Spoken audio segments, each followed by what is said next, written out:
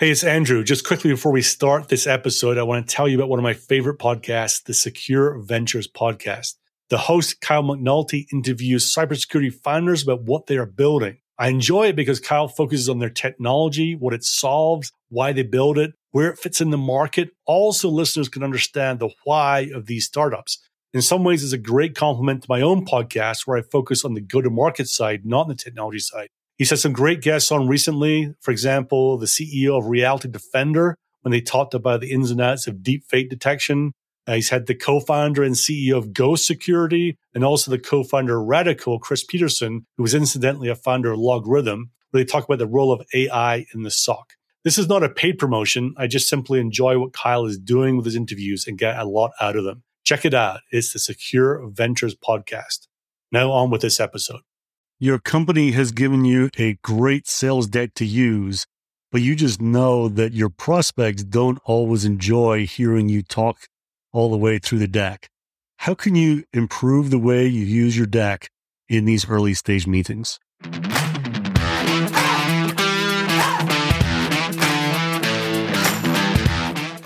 Welcome to the Bite Size Sales Podcast, where we believe that sales at B2B startups should be easier than we often make it, and that it's plain wrong that sales teams at startups don't get the help to succeed like sales teams at their bigger and more well-known competitors do. If you are a seller or sales leader at a B2B startup, you're in the right place, especially if you're at a cybersecurity company. So welcome to episode 84 of the podcast, and today's topic is how to best use your sales deck in early stage meetings. This is a bone of contention, and some people believe that you should never be able to use a deck early stage meetings. Some people believe you should use it all the time, and there's various opinions all the way through the middle there as well. I remember when a few years ago I was coaching a seller down in Florida and ran a great meeting, did some really good discovery, got to the point where the prospect wanted to know what the company did and how they did it uniquely. So he pulled out the standard deck, and it was only 4 or 5 slides. And literally 30 seconds in, one of the people on the call just yelled out almost, "You can skip the marketing bullshit and go straight to the demo." And the seller handled it pretty well, actually. He could have paused for 2 or 3 seconds just to take in, did I just hear that? What do I do? And then he explained, look, you want to know what we do. There's some foundational stuff that won't come out in the demo. If you can just let me go through these 4 or 5 slides, you'll understand that. And you'll realize that it's time well spent. And what was interesting about it, frankly, was that the person who yelled out was the most junior person on the call from the prospect side. And I believe there was at least a CISO on the call, if not a kind of VP level type person in security, a couple others, and then this one person who yelled out. But to me, this is someone voicing a thought that many people are thinking, which is, here comes a sales guy with his sales or marketing BS. Half of it's probably not true. They're going to just talk at me for a while. Is this going to be 5 minutes? Is it going to be 25 minutes? Is this person going to try and tell me all the things I know already and claim it's all new thinking? Right? All these suspicions are in their mind about what this is all about. They're suspicious. They worry about, is this the best use of my time? There's a disconnect between them and us by this deck coming out. And frankly, it can create a little bit of tension between the seller and the prospects when maybe the call has gone really well so far. It's almost like it deflates the room when here comes a sales guy with his deck, is probably the unspoken thought from the other side. But at the same time, we know humans understand things better as visuals. They understand diagrams, they understand things they can look at and not just hear. So how do we use the concept of a deck in order to make it not deflate the conversation, but enhance the conversation? How do we use a deck so that a prospect during the use of the deck might actually think this is a good use of time and get value from the interaction?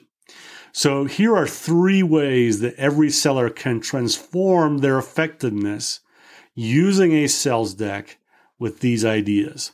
So number one, make it a conversation and not a presentation.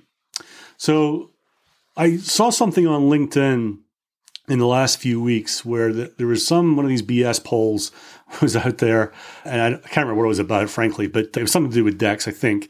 And one of the opinions expressed by a seller was, I would never want to pull out a deck in the first meeting because that's just me telling them all about us and what we do, and it's all about us, and that's what the deck's for. And I really challenged that assumption, right? I don't think a deck has to be all about us, and I don't think a deck has to be presented to someone. A good deck can be something that invites a discussion, invites a conversation, and it provides prompts or even guardrails around the conversation that both the prospect and the seller can play in order to have a great conversation. It does require intentional things to be done, so you don't go into it with, let me just talk at you for 10 or 15 minutes. And I do mean more than just the standard, does this make sense type question that we like to drop in. So how do you go about doing this so that it actually does work and does make sense? I think the first thing that we have to do is explain to the prospect what we're doing, why we're doing it, and what it's going to take to get there. So rather than just pulling out the deck, you could say, if you've done some good discovery, you say, look, I've got just 5 slides for this next part of our discussion. They're designed in a way that you and I can have a conversation about them. It's not me presenting at you, but it will help us to answer some of the questions you've naturally got in your mind about what we do and how we do it differently and who else is doing it with us, right? So just teeing up slightly differently is going to invite them into the conversation.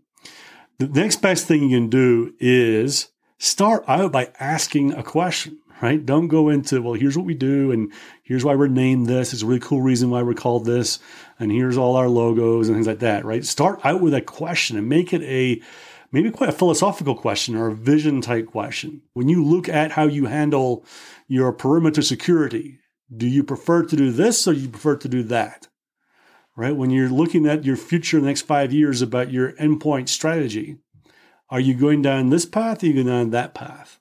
Right? Invite something that might be a little bit, it'll force them to think and then get them involved in the conversation from there. So starting out with a question, I think is going to help drive the conversation. I think the idea of framing it in number of slides coming up. So, play to the idea they're worried that you got a 35 slide deck, right? I think too many of us make the joke, oh no, I've only got 45 slides, don't worry. I hear that a little bit too often, but just start off at the start and say, listen, I've just got 5 slides, simple as that. It's going to invite a bit of a discussion. Depending on how long the discussion goes, this might be about a 10-minute or 15-minute session right here, right? That's going to just make them feel a lot more comfortable what's going to happen next. So do it as a conversation. And what I would recommend you do is that for every single slide, where are the intentional questions that you're going to have for every single slide? Don't leave it to chance that you're going to remember or the right question is going to pop in your mind, or even that the question that you usually ask is the most powerful question, right? Think about, for every slide that you're going to use, how could I invite someone in by asking a really thoughtful, concise but thoughtful question that's going to invite them to really have a discussion, all right? Every slide, you should have 2 or 3 of those lined up. Maybe one at the start, one in the middle, one at the end, whatever it might feel natural, right? And maybe you don't use them every single time you go through every single slide, depending on the conversation, but be intentional about having great questions. If you've ever gone back and looked at your calls in the Gong or Chorus or whatever conversation intelligence tool you use, and looked at when decks are presented or demos are given, look for where the bubbles are for when the prospect is engaged in the conversation, right? Too often, if you look at that, what you'll see is tiny little slivers in the color bars of where the prospect actually says something. And I bet you that if you go in there and look at the question you asked before the prospect responded with a tiny sliver, the question was really pretty weak. It was, does this make sense? Or am I making sense? Or is this hitting home with you? Right? Or do you understand what I'm saying? Things like that. Terrible, very lame questions because, 99 times 100, the answer is sure, or whatever variation of that to tell you to shut up and get going again, right? So where it's done really well, what you see is you've got longer bubbles, but they've got long bubbles as well, right? They're actually responding in a thoughtful manner to your thoughtful question that drove that. So think about how you make each slide into a conversation and not a presentation. The second thing I would say to do is to really intentionally make your slide deck all about them, right? And this is counterintuitive because if you look at slide decks, they're written all about us, right? Here's what we do. Here's the problems we solve. Here's how we do it. Here are our customers. Here's our uniqueness, right? It's all us, us, us. So whoever's written the deck is written in a way that's all about us. And I would challenge you as good sellers to say, well, how do I turn this around? And when I'm presenting it and having the conversation, that it's actually much more about the prospect and people like the prospect than it is about us. Remember that seller that describing earlier about I would never use a deck because it's all about us. And it's all about me presenting. Well, I would say his presenting statement doesn't have to be true. And it's all about us statement does not have to be true either. My challenge to you is this. Every time you bring a new slide onto the screen, you should be able to start off the discussion, the talk track you have with something about either the exact prospect you have in front of you or other prospects just like them. So it could be as simple as, we've met with a bunch of CISOs, and what they've told us is that these are the things that they're challenged with, right? When you do the problem slide, right? This is what they're telling us. I'm not telling you. I'm just telling you what we've heard from people just like you. Or, even better, right? If in discovery, you found out a bunch of their pains and problems, you first of all start that slide with, I thought it was interesting you said, when we talked about this, that you had this thing and that thing, and you mentioned this and all the rest of it. Well, it's not that dissimilar to how we think about this as well. If you look in your world, you told me you had this problem and that problem, there it is on the screen right there, right? So that's very different than saying, here are the problems that you're likely to have and the problems that we solve. Very, very different way of approaching it. I think that the other thing to do with yourself is to catch yourself. Every time you want to say, we do this, or we think about this, or we do that way, or we have this customers, and what we'll do for you, turn it all the way around, right? Our customers are able to get this type of result or this type of capability because of how we do what we do uniquely. Let me explain that. Or put them into the shoes of a customer in the future. You said that you had a challenge with this. What you'd be able to do with our capabilities is this, this, and this, which would mean that you will get that, that, and that, right? So just frame it very differently around them first. It's all about them, and we just happen to be helping them get better on their journey of operating a great security program at that company. So that's the second one, make it all about them. The third one is make it punchy. I could be wrong, but I bet you there's no senior executive at a prospect ever said, I really wish the presentation that sales guy gave was longer. Usually it's the exact opposite, right? And it's tough though, because sometimes we believe, and we're led to believe by people at our own companies, there's a lot of information we need to impart on these people. We need to be able to understand all this stuff, right? I'd say a couple of things about that. One is, it doesn't matter what you think you want them to understand. If you gave them too much, they're not going to remember half the things that you tell them. They're not going to get it all. It's too much for them, right? And secondly, you want to take control over what they're going to remember. You want to think about, there's got to be some very simple, straightforward, hard-hitting concepts we need to get across. What are those first? What's the important things we want to really have a discussion about? And maybe, if appropriate, we can layer in a bit more information, right? But let's concentrate on the important things first. So what I would think about doing if I were you is going back and doing a bit of an analysis and thoughtful look at your deck and figure out a few things. First of all, break it right down into the headlines. What's the punchy headline for each slide that you want to make sure comes across, right? And if you find that the punchy headline is the same on too many slides, you're taking too long to actually go through it. And in fact, what I would encourage you to do if you had the leeway at your company is break it down and say, here, there's really some simple concepts you want to get across. One slide for each. Challenge yourself. Can you get that punchy point across in one slide? And can you do it in under a minute for that slide? If you find yourself, well, it's super important and it's really complex and we really need 3 or 4 slides to really do this justice, and each slide is going to last 2 or 3 minutes, I guarantee you it's taking way too long to get your point across.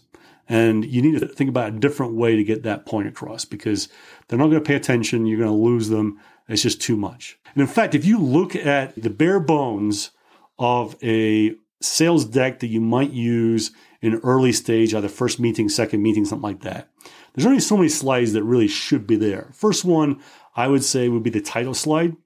Don't breeze over that. I mean, that's a good way to frame a conversation. The second one is some sort of idea that the world is changing. There's a reason why a new way is needed, whatever that concept is. So that's slide number 2. Slide number 3 is the problem slide. So there's a need for a new way, but we can't get there because there's some problems. Everyone wants to improve their efficiency around how they do this, but there's 2 or 3 reasons why they just can't do it with the current tools in the marketplace. So the problem slide should be there. Maybe, if appropriate, you need to add one more on to the problem slide, which is one about a reframe. So if your value prop is that you've really thought through a completely different way to tackle the problem, you might want to give some rationale about why the root cause is not what you think it is. The industry's thought for many years that what they need is something faster. In reality, if we just tackled the root cause of the problem, it would be faster anyway. We wouldn't have to keep trying to iterate every year, right? So maybe there's a reframe slide in there. Next slide would be, what do we do? And the next one would be, how do we do it differently than everyone else? Okay. And then finally, you might wrap up with a credibility slide with some logos of customers and VCs, if that's appropriate, or if you get some well-known and smart people on the board or in the exec team. And that's the bare bones, right? You'll be able to drive a really good conversation around this with just those bare bones. And you got to really question yourself, if the pressure is around you to add more in, well, what's it really going to add? And do we need to take something else out?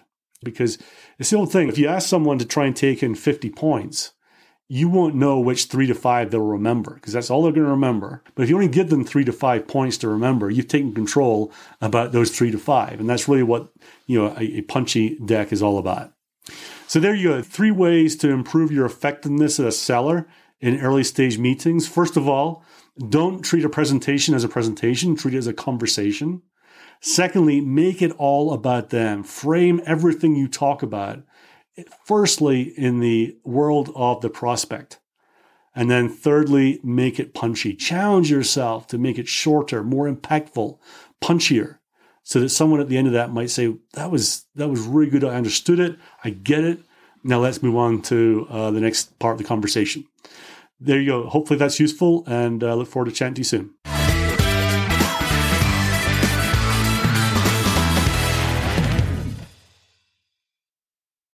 It would mean a lot to me and to the continued growth of the show if you could help get the word out.